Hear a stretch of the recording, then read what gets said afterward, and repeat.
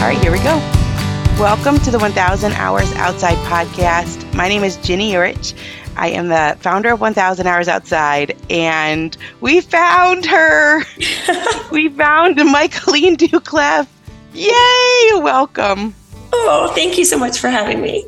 I have to tell you that you have been our most requested guest, and consistently for a very long time. Wow. And so I'm so thrilled that you're here. And I already had your book when people were requesting, but I hadn't read it yet. And then I read it and I understood. Oh. I understood why so many requests came. Your book is Hunt, Gather, Parent, What Ancient Cultures Can Teach Us About the Lost Art of Raising Happy, Helpful Little Humans. I basically underlined the entire book. It was absolutely phenomenal, both in the writing style, it was super interesting, but also the information. Gobs of information. I wish I would have read it when my kids were younger. I'm adding it to my baby shower list of books to give. So fantastic book, Michaeleen, and so excited to talk to you about it. Can you just start off by telling us a little bit about yourself, what you do, what you're doing now that the book is out? Yeah, so I am trained as a chemist. I spent almost 10 years as a chemist, and then I left science, so to speak, and became a science journalist at NPR. And I have been there 11 years. I covered mostly at NPR viruses. Even before COVID, I covered outbreaks around the world. I covered the Ebola outbreak in West Africa. Then I became a mom in 2015, and everything changed, right? It was all of a sudden, I kind of started caring less about this crazy, strange virus I was supposed to be reporting on. And I started caring more about what are the parents doing around the world? NPR would send me to places to cover an outbreak or a new virus. And I started paying attention to the parents.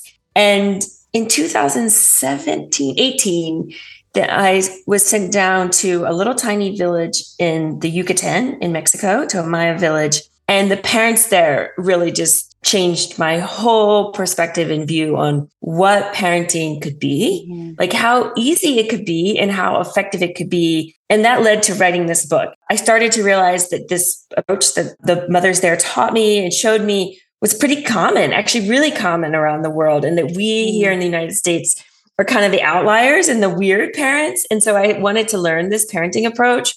And so I took my little girl, Rosie, when she was 3, to 3 different places around the world, and parents in these little tiny communities showed me and taught me this other way of interacting with children that, I'm not exaggerating, transformed our lives as family. And I often say, I wrote a parenting book, but I also fixed my marriage. It transformed my relationship with my husband as well. So the book is really about interacting with people in a way that's productive and cooperative instead of generating conflict and stress. Wow. It's a phenomenal book. And what a neat thing, you had already had those inner workings going on because you're traveling to different places and seeing how different people live. And I thought it was really interesting. You talk in this book about just not knowing what to do. Yeah. And you talk about your own childhood, that you write viciously angry home. In fact, I loved this part, Michaeleen. When I first got to college, I remember being stunned by the silence in the dorm room at night. Where was all the yelling and screaming? Why was everyone so quiet? So you come from this angry home, and I think what we're sort of told as parents is that we have an intuition. We have it in us. We're going to know what to do. Yeah. You get your baby at the hospital and you come home, but you don't really know what to do. No. And because we're living in these nuclear families, we don't have parents and grandparents, aunts and uncles. We're sort of on an island. Yeah. And we think we know what to do, which is kind of dangerous, but then we don't really. Yeah. And so you went to these other places and found, I think, things that they're mind-boggling. No one is yelling. Yeah. No one is upset. Kids are helpful without being asked, what is going on here? So I think one of the things, if we could start off with the anger piece, because, we're recording this smack dab in the middle of summer. So I think a lot of parents are struggling, probably a little bit struggling with their parenting, and we're heading right into the school year. So we have a lot sometimes of those homework battles and morning battles and all of those types of things. And you talk about how in some of these other cultures, they never yell at a child. Can you just start off by telling us why? Oh my gosh, this is something that is very striking, especially in the Arctic with the Inuit communities. Yelling is seen, and it's not just they don't yell at children. I mean, I've never seen an adult yell. And I've been there now 4 times, and yelling is seen as childish, immature. And so an adult would never do that because you would just be lowering yourself to the level of a toddler. You know, kids there, like even after age 7, 8, maybe 7, 8, 9, don't yell. You know, it's very rare. It's really yelling and expressing anger towards another person is just seen as kind of one of the last resorts that you would ever do. And especially towards children, parents will tell me, like, if you yell at them, they're just going to learn to yell, right? That they're going to learn, like, this is how we interact with people. Okay, when we're upset, when something's wrong, when there's a problem, we yell. And then the other aspect of it is, like, they don't think it is productive at all because they see children, especially little children. So we often view little children. This was the big mind shift for me. And it took a while, but it was so huge.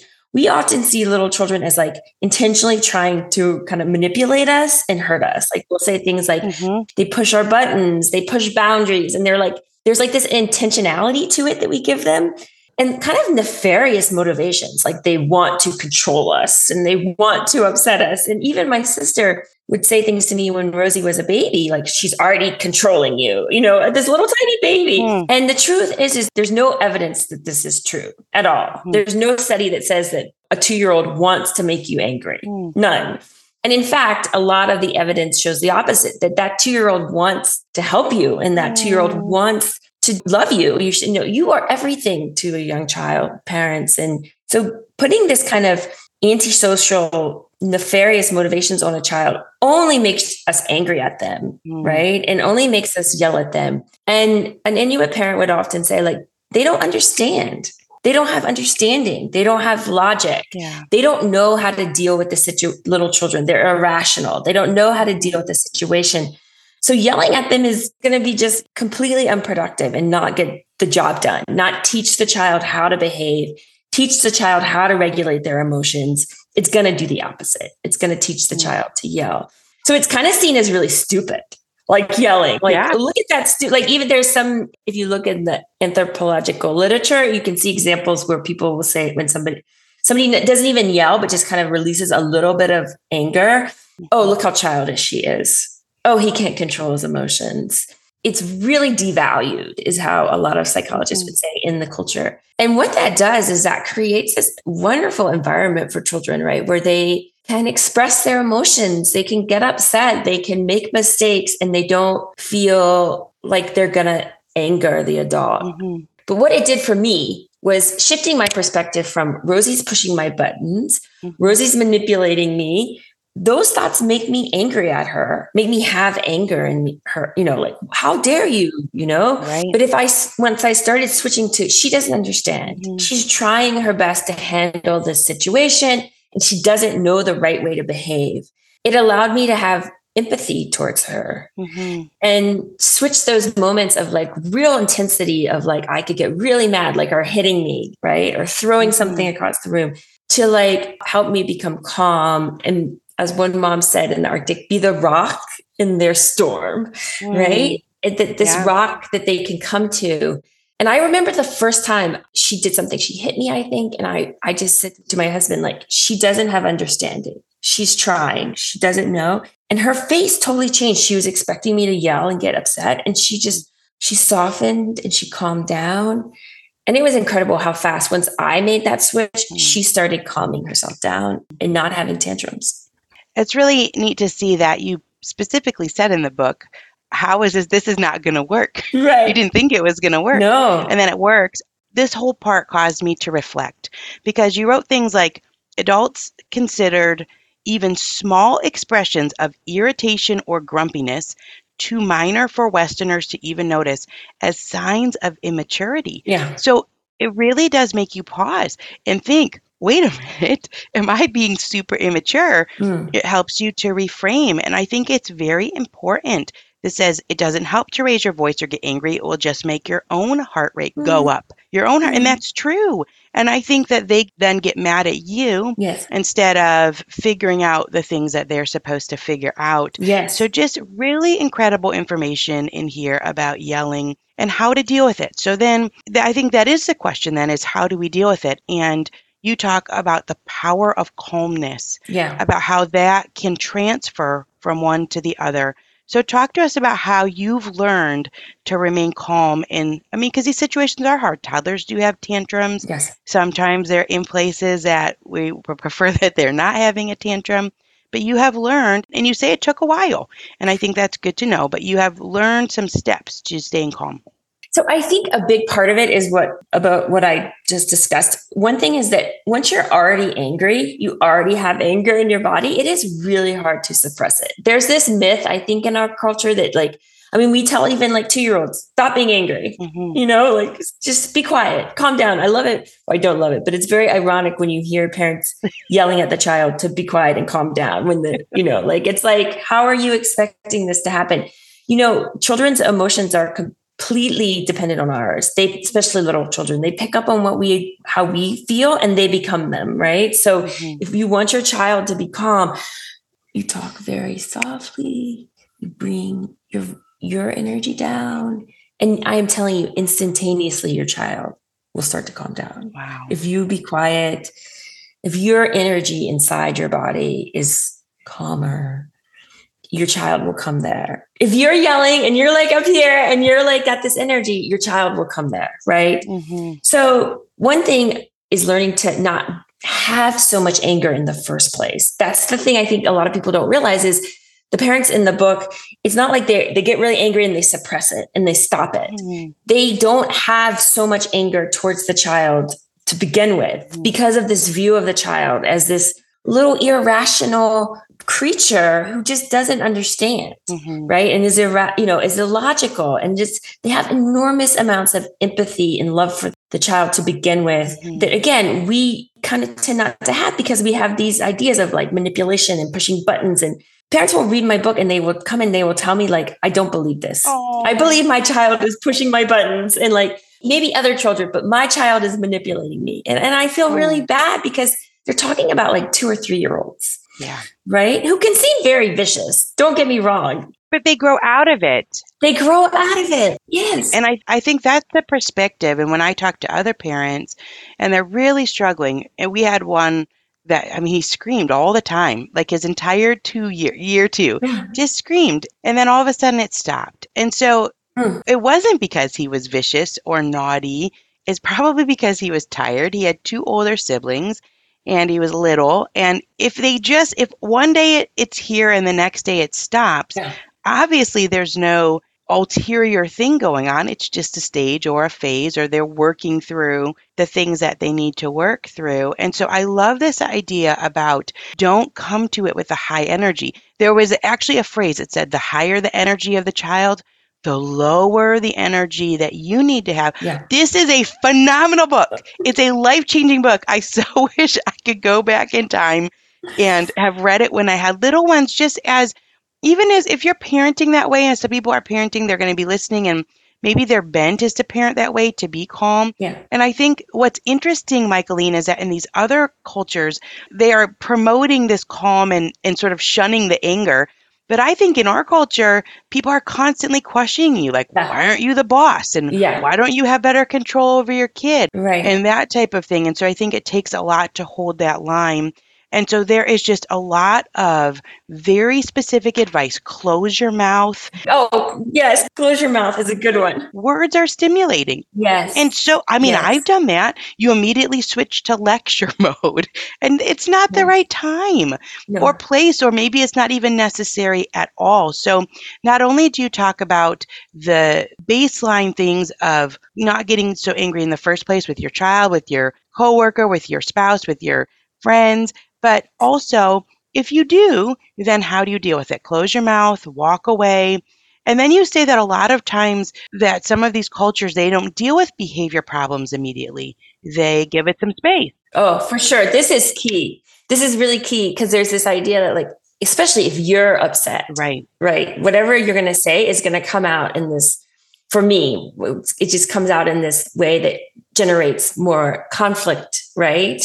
But this is like the parents will tell me, and Western psychologists told me this too, like a child can't learn when they're upset, right? Like you can give them all the lectures you want, but they can't learn. So you wait until they calm down and there's a calm moment. And then you can do a bunch of things to teach them the lesson. And the lesson will be, it's stronger. In the moment where it's like, you want to yell, yes, closing your mouth. And I think another key part of it is telling yourself, it is going to not do any good to yell. It is not, it's going to be unproductive. Like that's that devaluing of it, which helps. So a new part of neuroscience is this idea that like what emotion you choose, your brain kind of chooses the emotion to have in the moment. These aren't like default, something happens and you don't have to get angry. Like this is kind of an old school way of thinking of emotions, that our brain actually selects them. Wow. And it selects them based off of mostly what you've been modeled. So what your parents and society models for you, but also what you've chosen in the past. So one of the things I talk about in the book, and one of the things that really helped me, was to practice calm emotions each day with Rosie. So we would practice wonder and awe. We'd be outside, and you don't have to do it for very long. It's like 30 seconds, a minute a day. And, we'd be outside and we'd see like a butterfly, and we'd just sit. I said, oh, Rosie, come look at this butterfly. Look how beautiful its wings are. Or last night we all went out and looked at the moon. I don't know if you noticed, but the Venus and the moon are very close. It's this beautiful crescent moon. And oh my gosh, the moon's so beautiful. And what this does, it sounds really hokey, but it totally works. I've been doing it now since 6 years. Wow. Is it teaches your brain to have a calmer emotion. So if you get in that state where you're like, I want to yell, I'm so angry, I think of the moon, or I go outside, I look at the butterfly. I can replace that unproductive emotion of anger with something that's going to calm me down and calm her down. And I'm telling you, it works. It comes from this neuroscientist at Northwestern University, Lisa Feldman Barrett, but I saw it. Parents do this everywhere I go. Wow. So the little Caleb, the little 18-month-old in the book, he was always screaming and like scratching his mom and pulling the dog's tail. I mean, he was just a little, right? And the grandma would just take him to the window. Look at the beautiful ocean, or when Rosie would have a tantrum, Elizabeth in the book the sky it was summer in the Arctic. So the sun was always rising and setting. It was very beautiful. And Elizabeth in the book would point to these, look at the beautiful sunset, the colors, you see the colors. And it would be this very calm, and what it's doing is it's teaching the child's nervous system and her brain to find a calmer emotion and find another way of calming yourself down. We're not running away from the problems. We're going to deal with them in a moment, We're going to teach the child, but we're teaching them that first calm down. Right. These emotions are like muscles in your brain. If you use them, they're going to get stronger. So every time you use your anger emotion, your brain wants to choose it again. And so it takes time. It takes time to like teach your brain like another emotion. And I have to say, I'm not perfect, but I mean, it's like night and day. It used to be like anger every day, right? So. Eating better is easy with Factor's delicious, ready-to-eat meals. Every fresh, never frozen meal is chef-crafted, dietitian-approved, and ready to go in just 2 minutes. You'll have over 35 different options to choose from every week, including Calorie Smart, Protein Plus, and Keto.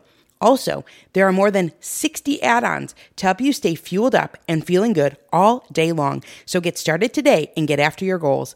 Some of the things we love about Factor are their 2-minute meals. You can fuel up fast with Factor's restaurant-quality meals that are ready to heat and eat whenever you are. Our kids love the pancakes, smoothies, and more. And there's a wide variety of easy options for the entire day, including midday bites. Factor is the perfect solution if you're looking for fast, premium options with no cooking required. Plus, you can pause or reschedule your deliveries anytime. And remember to sign up and save. We've done the math. Factor is less expensive than takeout, and every meal is dietitian approved to be nutritious and delicious. Head to factormeals.com/outside50 and use code outside50 to get 50% off. That's code outside50 at factormeals.com/outside50 to get 50% off. I have been looking for simple ways to form healthy habits and get the nutrients my body needs when my immune system feels unsupported, and that's why I decided to give AG1 a try. Not only does AG1 deliver my daily dose of vitamins, minerals, pre- and probiotics, and more, but it's a powerful, healthy habit that's also powerfully simple. It's just one scoop mixed in water once a day, every day, and it makes me feel nourished and ready to face the day. As a parent, longevity is on my mind more than ever before. I want to make sure I'm taking really good care of myself so I can continue to show up for the moments that matter with my kids. Every day, AG1 helps me build long-term health with daily nutrients that support brain, gut, and immune health. All it takes is one scoop a day, and I'm setting myself up for the long run. AG1 is a supplement I trust to provide the support my body needs daily, and that's why I'm excited to welcome them as a new partner. If you want to take ownership of your health, it starts with AG1. Try AG1 and get a free 1-year supply of vitamin D3K2 and 5 free AG1 travel packs with your first purchase exclusively at drinkag1.com/1000.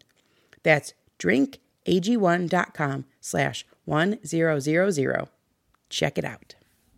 And that's hopeful, Michaeleen, that people can make a change. Yes. And they can make a sustained change. That's not necessarily perfect, but to have gone from, what was the wording you use, a viciously Angry home. Yes. And it's absolutely, when you read that, I got chills on my arms because I forget what's in the book sometimes, the words. And it was, my childhood was horrible. And all these changes that I make in the book, I was 40, and people often say to me, well, this isn't going to work because my kids are 11 or my kids are older. And I say this changed me at 40. Yeah. Of course, an 11-year-old can change. That's another Western myth that we have these windows of opportunities to teach kids things and then they kind of close. And no, the windows of learning never close. What a great message. The book just wraps you in understanding. I think you do such a good job of saying, this is why you're here. And you didn't maybe have things modeled to you. And now this is what you can do. And because you tell it through story and experience, it really helps you to remember it.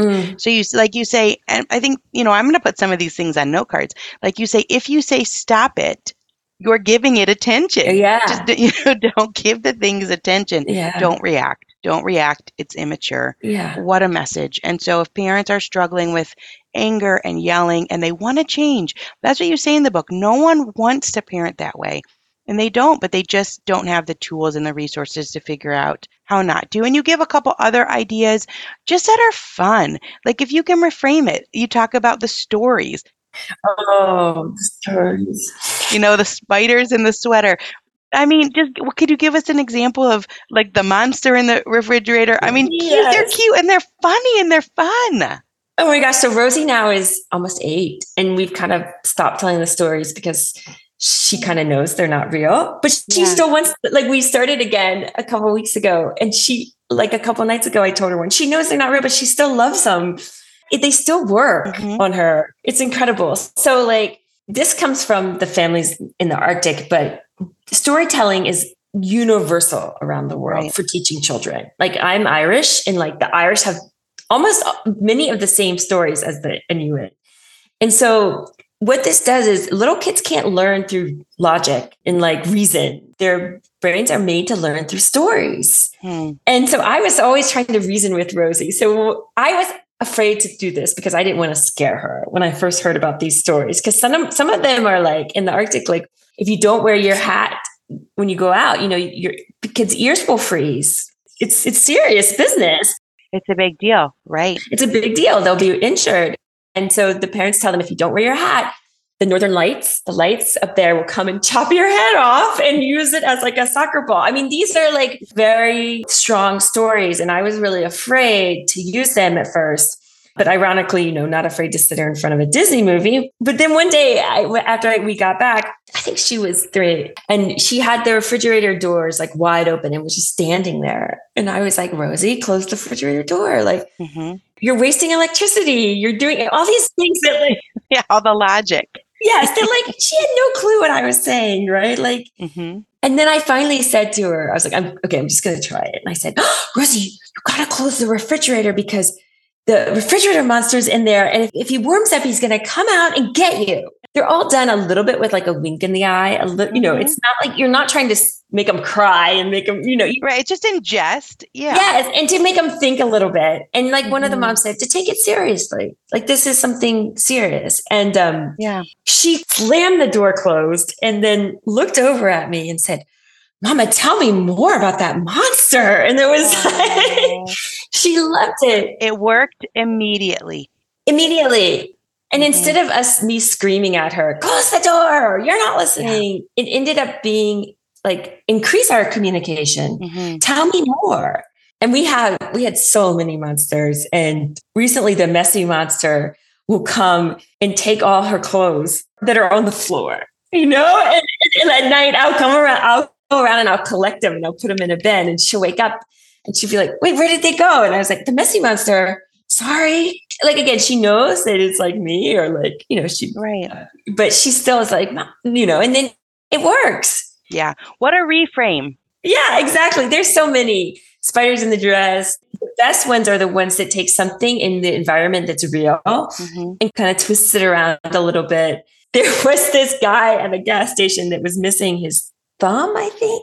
And so one day, and she was very into it. She's like, why is that guy's thumb not there? I don't know what happened to the guy who worked at the gas station. But then I started using that like, well, I forgot what I said exactly, but he did something. And then he lost his thumb. And yeah, I know. It's kind of silly. The power of stories. Well, I think that you do. This is all in the section. I put it in the section of anger because not only can you stop reacting, you can choose not to react and you can choose to enter in a calm way. You can make it fun. Yes. You can make the shoe come alive and say, your shoe wants to come out. I mean, you can do all these little things. Puppet shows. Yes. You say you can take the child outside. You can put them in your pack and carry them around for 45 minutes. I remember so often when our kids would lose it, they're really upset. You can't calm them down. And then you put them in the pack, even if they're older, even if you think people are going to look at you weird or you happen to maybe be driving somewhere and they fall asleep immediately. It's because they're tired or they were really hungry. I felt like 99% of the time it was always that. And you feel like, oh my goodness, there's something wrong with my child. They're going to grow up and be this crazy teenager. And then they fall asleep. Yeah. And you're like, oh, okay, they were tired. So all of these different actual ideas, giving them jobs, let's switch because that wasn't one of the ideas that you said was a child that's misbehaving needs a job. Yes, this is true. Give them a task. So this is a huge part of the book is that in other cultures, kids help and they help without being asked. And this is absolutely brilliant. Don't give them a chore chart. Tell us what's going on in these other cultures with the kids that are helping. It's fascinating. This is such a great topic. I think a lot of kids are misbehaving because they feel like they don't have a role. And I mean, if you look at the evolutionary biology literature, the primatology literature, cross-cultural psychology, it is absolutely clear that children are born to help their family.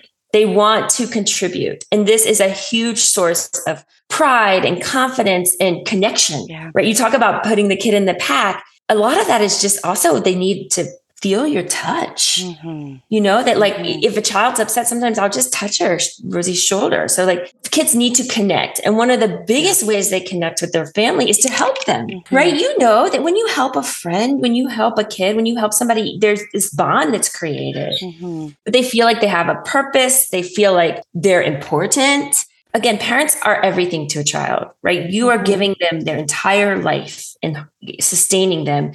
And think about how wonderful it feels to help somebody who's helping you and give back. Yeah. And so a lot of kids in Western culture are missing this. And a big reason is we don't let them help when they're very little. So, the toddler comes over and you're washing the dishes and they start, there's a study where the toddler comes over when the mom is folding the clothes And the toddler starts throwing the clothes all over the room. And they ask the parents in the study, what do you do? This study came out after the book, so it's not actually in the book. But the European American mom said, well, I got to get this done. I get upset and I tell the toddler, you're making a mess. Go run and play, right? Go play. Go play with your toys. Or I give them a screen. Go watch this video. And then they ask the Maya moms, well, what do you do? And the Maya moms say some things like, well, I get a little bit upset because they're making a mess. But I'm really excited because they're interested in helping.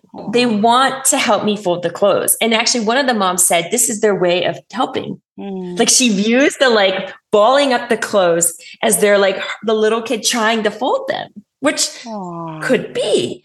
Instead of yelling or shooing the child away, the mom starts teaching them how to fold the clothes.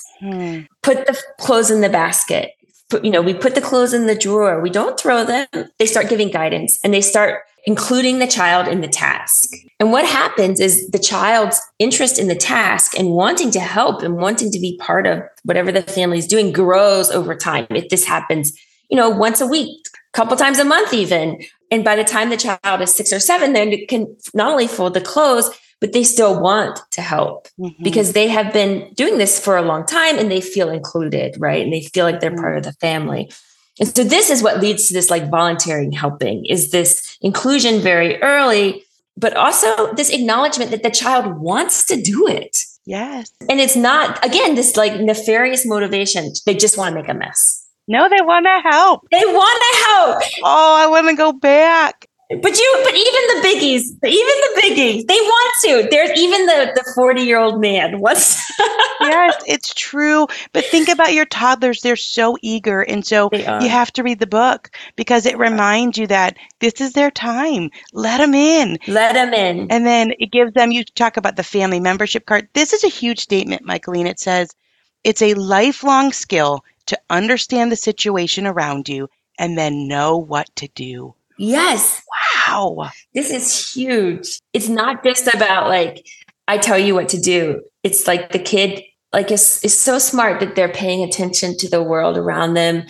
And then there's, I can do this job. I can fix this. This is what you're teaching the child. So it's not just being helpful. It's also taking initiative. Yes. And noticing. Right. Which is like a huge thing. Yes. And noticing, paying attention. These are skills kids need to be a successful adult in the workplace, right? Like, what can I do to help? What needs to be helped? But also like getting up and doing it. Yes. You give the verbiage, which I think is such an important thing in a book, to know exactly what do I say? What is it okay to say? What are parents saying around the world? They're saying, go fetch me that pail. They're saying, let's all work together. They're saying, hold this while I do that. It just gives you the way to step into it now, which is just little things throughout the day that are allowing the child to see that things need to be done. Yes. And there are small steps to get them done. And here are some of the things that you can say.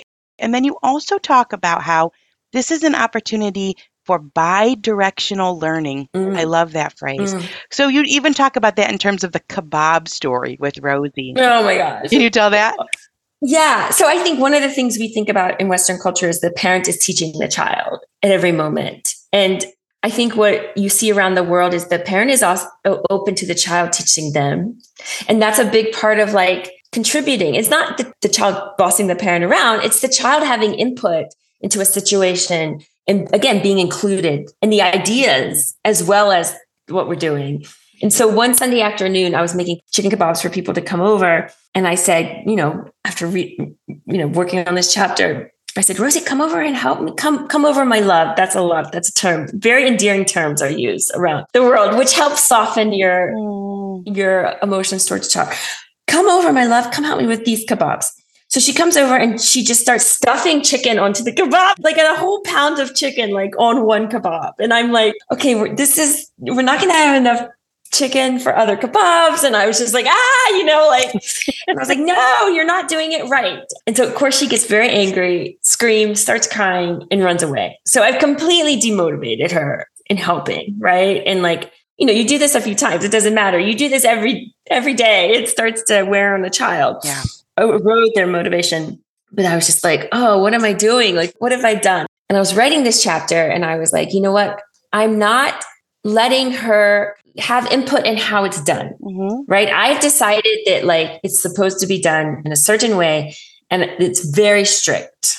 Right. And this is the only way. Think about like loading the dishwasher, right? Like this is the only way it can be done because this is the right way. And I was like, maybe I need to loosen that up a little bit and let her contribute to the ideas and listen. Maybe she has some good ideas. So I intentionally recreated the situation. And I said, come one Sunday afternoon. I said, Rosie, come over, come, my love, come help me with these kebabs. And she didn't want to at first. She was like, no. And I was like, oh no, come on. You can make whatever kebab you want. Yeah. And so she comes over and she actually starts making this like pepper and chicken one, like a mix. It was a little bit better. And I took it and I said, thank you. And I put it on the tray. And she just lit up like I made one. Mom accepted my kebab. Yeah. And then I was stunned. I have to tell you, Jane, I was stunned because she started making, we started working together. And she started making the kebab with all the vegetables and started watching me, and we were working together. And all it took for her to listen to me and watch me and kind of go with what I was doing was for me to accept a little bit of what she was doing. And I have to say that since then, she has taught me so much. Like sometimes she'll come up with these crazy ideas and I'm like, no, why, what? But I'll just like, that's my knee-jerk reaction. No, like, but I'll just let her do it because it's often not a big deal, like, and then it will work and it will work amazing. And she'll solve like a problem that I haven't even been able to solve or something. And so it's always like, she's going to hurt herself or waste a ton of resources or something. Then, of course I will say, no, we can't do it that way. Here's why. But many times it doesn't matter. It doesn't matter if the dishwasher looks crazy, one time or, they're learning through experience and trying. And we want to teach them that, Yeah. And then we get to learn through their experience. Yes. That bi-directional learning. That's very powerful. It's what has surprised me about that is how other kids in our life, Rosie's friends, when I allow them that, when I do that with them, okay, how do you want to do this? What's your idea on this? What ends up happening is they want to be with me and they want to help me. It's incredible. Like just a little bit of that, like that respect. Yeah. Kids like kind of fall in love with you. Yeah. Because they don't get that a lot in their lives. Well, let's talk about that because you use two different words. You use respect and you use acceptance. My mom accepted my kebab, but you didn't praise. Yeah. And I thought this was another massive eye-opener in the book where you write, you're traveling around the world. Now, so I have not traveled around the world, so I haven't seen these different things. You only know what everyone else is doing around you. You say, I never hear a parent praise a child, and I definitely never hear lavish praise. What is going on with this? Because even just yesterday, something happened. I think my daughter, who is 10, she put googly eyes on a carrot and then she was making it talk. And I was like, good job. And then I thought, wait a minute. What am I doing here? That's so great. But it's what we do. Yeah. It's how we've been trained. It's like a knee-jerk reaction. Yes. And we're kind of taught that if we don't do it, we're going to like hurt them somehow. That's what I thought, but praise is this very new thing. Like 1970s, 80s is when it became like all the rage. So my mom was taught like you have to praise. My grandpa didn't do that. So that's how new it is. It's not a proven. Wow. And I say in the book, like it's true. It's a tricky beast because it can motivate a child in certain situations if it's the right amount, if it's the right way, if the child feels like it's warranted. But it can also demotivate a child. It demotivates me a lot. And the other thing it can do is it can cause competition. Yeah. And I even see this at NPR. When reporters are praised, the other ones get jealous and there's like fighting and like, it's really fascinating. And that's what it can do, especially with siblings. It can cause this like competition for praise. Yeah. And children doing things just for the praise too. So it's a hard one. And I think the thing is, it's just unnecessary. You just don't have to do it. Like I'd rather, when I read the literature on praise, I was like, oh my gosh, I'm never going to do this right. And so it's just not needed. And there's way more effective means of motivating a child than praise. You talked about them. Just accept the kebab. This episode is brought to you by BetterHelp. Question: what's the first thing you'd do if you had an extra hour in your day? Read a few chapters of that book, start painting that guest bedroom, tackle that pile of laundry, play a card game with your kids. A lot of us spending our lives wishing we had more time. The question is, time for what? If time was unlimited, how would you use it? The best way to squeeze that special thing into your schedule is to know what's important to you and make it a priority. If you're feeling stuck, therapy is something that can help you find what matters to you so you can do more of it. Therapy is a wonderful thing. It can help you learn positive coping skills or show you how to navigate properly setting boundaries. With BetterHelp, it's easy to get started. You just fill out a brief questionnaire to get matched with a licensed therapist. It's entirely online and designed to be convenient. If you're thinking of starting therapy, give BetterHelp a try and visit betterhelp.com/1000hours to get 10% off your first month. That's BetterHelp, HELP.com/1000hours. When the skies open up while others seek shelter, I embrace the rain. Heading to my favorite hike, the raindrops are like a soothing melody, and my Vessies ensure each step is dry and comfortable, turning a simple outing into a rather delightful experience. Whenever my kids and I are stepping into a great outdoors adventure, I love wearing Vessies Stormburst boots to capture the beauty of springtime landscapes. Their robust style is perfect for our nature excursions, adding a little dash of elegance to our outdoor explorations. This spring, transform how you view wet weather with Vessi. Their Dymatex technology makes their shoes not just waterproof, but a stylish barrier against rain and puddles. Whether it's a sudden downpour or a planned seaside walk, Vessi shoes ensure your feet stay dry and comfortable. Embrace the essence of spring with Vessi. From chic city walks to adventurous treks, find the perfect pair for your lifestyle at vessi.com/outside and enjoy an automatic 15% off your first order upon checkout. That's VESSI.com/outside for 15% off your first order. Yeah, accepting their contribution. Yes, I think that almost it maybe to them feels childish or not genuine. It happened. Just the other day I had our daughter, the same one with the carrot, and she's got good style. She always dresses cute. She's got way better style than I do. In fact, I'm always asking her about the clothes. And so we were in the kitchen and I was like, you've got such good style. You always have these outfits. And then all the other kids were like, well, what about my outfit? I was like, oh, I just read about this. That's interesting. That's interesting because, I think it's also about having genuine emotion towards a child. Genuine, like that's like when you said that, it felt very genuine. Like you've got right. So maybe that's something you say to her just with her.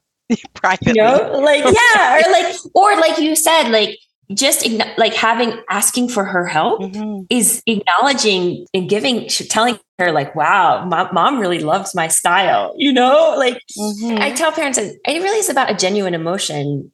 And, there's other ways to connect, like the googly eye thing. Like, I would love that. That would be so fun, and the thing like, good job. It's like, oh, that's so funny, it's about, I don't know, using that moment to do something beyond praise. Right. Yeah. Connecting, teaching, like sometimes when Rosie is really helpful, I'll be like, that was helpful, just acknowledging what she did versus good job. It's a fascinating topic. And I think I tell parents, don't worry so much about it, but there are negative consequences of it. And I just get tired of it, of doing it, Yeah. It makes you step back and think. Yeah, for sure. And there's a lot in here about teaching your kids to think. And yes, huge. I really do love the wording. You have so many examples. And also, it helps you to think, maybe it's okay if I say, you need to try harder. Yes. These are the things I think as American parents, we don't even go there. And it's in the book. And you're like, well, if this is what parents are telling their kids around the world, it's probably okay for me to say to my child, you need to try harder. But a lot of the things you phrase as a question, like with the natural consequences or what am I, your trash can? That's what Sally said. Am I a trash can? The whole idea is like, And this is so huge. And now I'm actually trying to teach Rosie to get her friends to think. I'm like, get them to think about what they're saying to you instead of you telling them what to do, which can create huge resistance and arguments. And nobody likes to be told what to do. You know, I don't like it.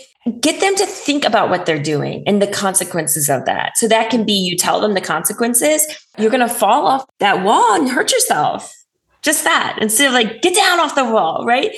Or do you think it's safe to be up on that wall? You know, or like recently, one of Rosie's friends is saying these very hurtful things. And I said, can you say to her, you know, do you not like me? You know, because this is one of the things I would say to Rosie when she hit me, you know, as a little kid, do you not like me? And she would say, no, Mama, I love you. Okay, but then, you know, you're hitting me and that hurts me. She didn't even realize that like hitting me was hurting me. And irrational, illogical creatures that don't know what they're doing, right? Yeah. And it was like, instead of yelling at her, stop hitting me, it was like, I got her to think about it. Do you like me? Well, this is so interesting because I love that story, Michaeleen, because what's happening is not only are you changing the tone in your home, you are also giving them tools for how they can deal with someone else when they're 7 years old. That is incredible. This is new. Like it was a couple of weeks ago and I was like, okay, clearly these kids this kid's 9, but she clearly doesn't know what she's doing, like how much she's hurting her friends. And so I told Rosie, I said, you got to get her to think. Wow. But this is the essence of self-regulation, right? Is pausing for a moment and thinking about what you're doing. Yeah. You know, getting those like higher level brain functions firing. Wow. I'm writing a book right now about your brain when you're on computers. Yay! when is this coming out? Oh my God. And it'll be a little while. Like 2 years. But wow. But this is a big part of it, is like these devices make us kind of robots where we just do these things. And a big part of it is trying to get those higher level functions firing. And that's what this part of the book, Hunt, Gather, Parent, is about, is getting the kid to not just act automatically because they're kind of in a habit of doing it, but getting them to think. So questions, consequence puzzles. Yes, am I a trash can? You know, when the child hands you the trash, I still use this one. It happened like a couple of days ago. She handed me some trash and I was like, oh, these are funny. What am I, your donkey? And there's one thing here that truthfully, it would have given me pause. Do whiny babies get to go to Trader Joe's? But it's making them stop and think, am I whining too much? Am I a baby too? Yes, practical ones. If you don't watch your lunchbox, you're going to have to eat from a stinky lunchbox tomorrow. Is that what you want to do? You say in here, right at the very beginning, parenting is a learned skill. And this book is filled with skills that you can learn. Just to reframe it in a different way. How easy is it to just swap your words around and say it differently? So I love these. What am I, your donkey? These are fantastic. You know, you brought up something I want to also, because some people will say, it's like, and this has been documented, we are very afraid to be negative with children. Yeah. Right? This idea that like, to point out that maybe they're doing something wrong, or that it's something that like, we're very afraid of this idea of shame. And I think we've gone too far, because there are things that are negative. Children do wrong things. And if we ignore them, we're not helping them grow. Yeah. You know, and I think taking out some of the judgment of it and the severity of it really helps. So it's like just factual, like, you know, screaming babies can't go grocery shopping because there's, you know, like that, or like, you know, it's like, it's just much more factual. I liked this one. Too loud, you'll wake up grandma. Yes, exactly. There you go. There you go. Right? You're screaming. You're being too loud. You're going to wake up your grandma. None of this, like, you're a horrible child and you're screaming. No, it's just in this moment. Exactly. And I think there's a lot less emotion to both sides, to the positive and the negative. Mm-hmm. You know, it's just facts. Yeah. And children, I think, respond really well to this because it's clear. Yeah. Versus if we put all this emotion in it, I think then it becomes this like the child's like, what? Why is this so important? Right. You know, like good or bad. Right. And you're trusting them that they care about grandma. Yes, Yes. I think that says a lot. If you say to them, too loud, you'll wake up grandma, it's like, hey, I know you care about grandma, and I know that you're old enough to understand that. So it really conveys a lot. My favorite sentence in the book, and we'll maybe wrap up here. And my favorite sentence, this book is fantastic. Like I told you, I underlined the whole thing. I knew immediately. I started reading it from page 1, and I immediately was like, oh, this is why everyone has been messaging me to see if I could get you on the podcast right away. It's a phenomenal read. I mean, it's an every parent read. Like I read a lot of books, and you get something out of everyone's book, but not every book is like every parent should read this one, and this is one of those. So hunt, gather, parent. My favorite sentence, someone says to you, your daughter must be sick of you. This is why she is misbehaving.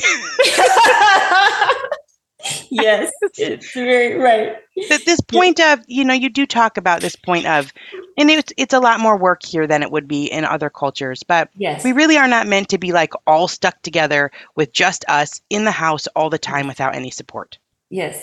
Yes, this is huge. This idea that like human children evolved and act in ways and what they need is really like 3 to 5 caregivers, like their parents. And we American parents are doing the task of those 4 or 5 people, sometimes one of them, especially with jobs, turns out to be one. We are given this massive task to do, and like you said, very little support, very little knowledge, because we've lost the teachers, the older generations. They're not there helping us, and a lot of them don't want to help us, right? And it's really hard. My heart goes out to every parent in America. Like if you take anything away, it's just take away the knowledge that like you are doing a Herculean task. Sure. And the kids are going to be great. And the kids are going to be okay because human kids are also incredibly resilient, and they just really need love and a job, a purpose.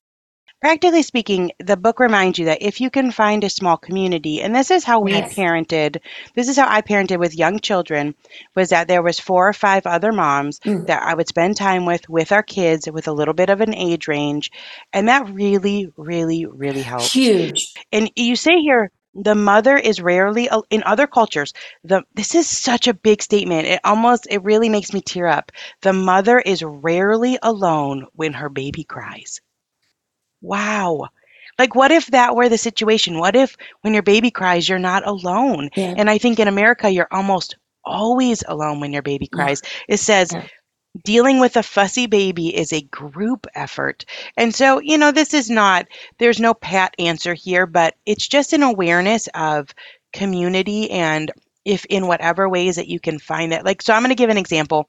Our oldest was really fussy and he hardly slept. And my husband worked long hours. So similar to your story. And it's like a 10-hour day, right? Yeah. And one day we were sitting in our front, and we kind of lived in an area that wasn't very wealthy. And actually there's a lot of kids running around, I think, because of that, which was actually kind of great. And we were sitting in the front yard, and he was in one of those exercisers. I think he was maybe 6 months or something. And these elementary school kids they're walking around the block, and they came up to him and they just started making faces and doing funny things. And he loved it, Michaeleen. And so I paid them $5 if they would just stand there and make faces at him while he was in the exerciser for 30 minutes so that I could start dinner. And it was life-changing. And you talk about this, I don't even know how you pronounce it, allo-parenting. Yes. Can you find a sort of a mother's helper, or can you find a child that's 4 or 5 years older, even 2 or 3 years older, that can come and play with yours and take the pressure off?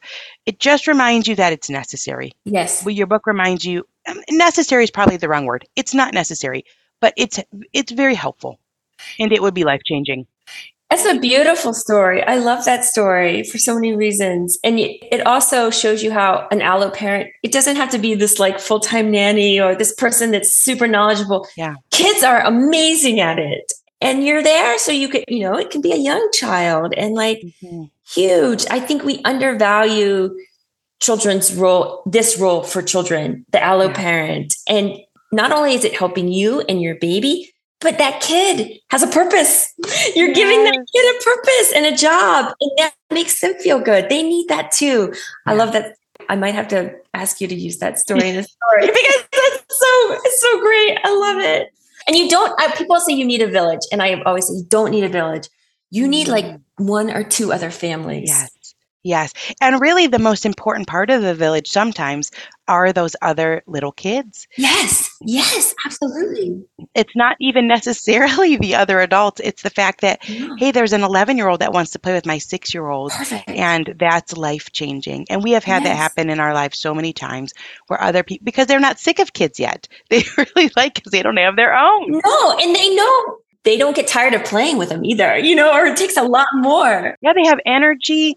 I know you're right. Like they just learn the things. They're such good teachers because they were just right there. So I cannot tell you how life-changing this book was for me, and very interesting read. I loved every bit of it from beginning to end. There's so much more than we even talked about. Hunt, Gather, Parent.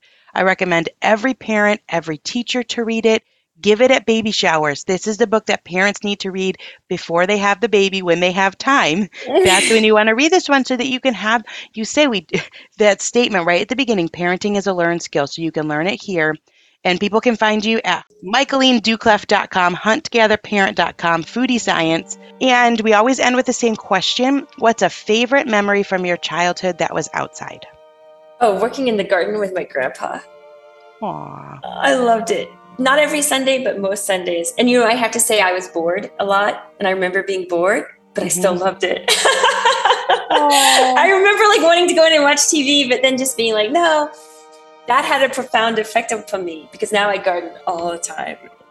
Wow. And that draw toward relationship. Yes. That even if it's more boring, you want to be with the person that you love and that cares about you. Yeah, and outside. Yes, and outside. What a phenomenal book. Thank you so much for your time. And truly, I cannot wait to read your new one. So I really hope I'll keep in touch with you. Okay. So that I'll know when it comes much. out. Thank you for being here and thank you for your time. You too. Okay. Bye.